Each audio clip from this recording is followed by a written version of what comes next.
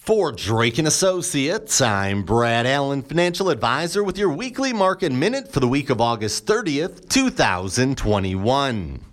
The stock market powered to record levels last week amid talk of Fed tapering and a deceleration in new Delta variant cases. The Dow Jones Industrial Average gained 0.96%, while the S&P 500 increased 1.52%. The Nasdaq Composite Index led, picking up 2.82%, and the MSCI EAFE Index, which tracks developed stock markets overseas, rose 1.39%.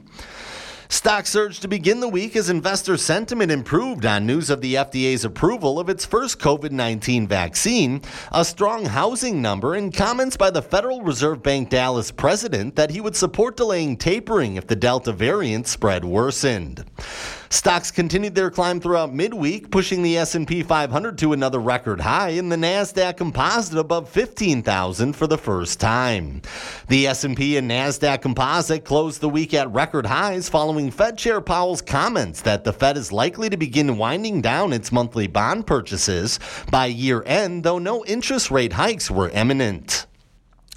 At last week's Jackson Hole Economic Policy Symposium, Fed Chair Jerome Powell's speech on Friday provided further insights into the Fed's plans to begin tapering.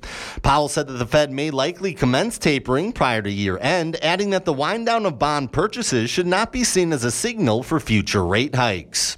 Powell emphasized that labor market conditions remain short of the Fed's target for maximizing employment.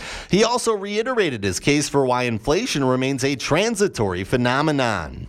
With a number of regional Federal Reserve Bank presidents already supportive of the tapering, investors may see more definitive steps coming out of next month's FOMC or Federal Open Market Committee meeting. Ahead this week, some economic news on Tuesday, consumer confidence. Wednesday, the ISM Manufacturing Index and ADP employment report.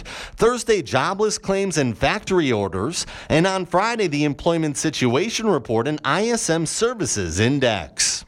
For Drake & Associates, I'm Brad Allen, financial advisor for News Radio WTMJ.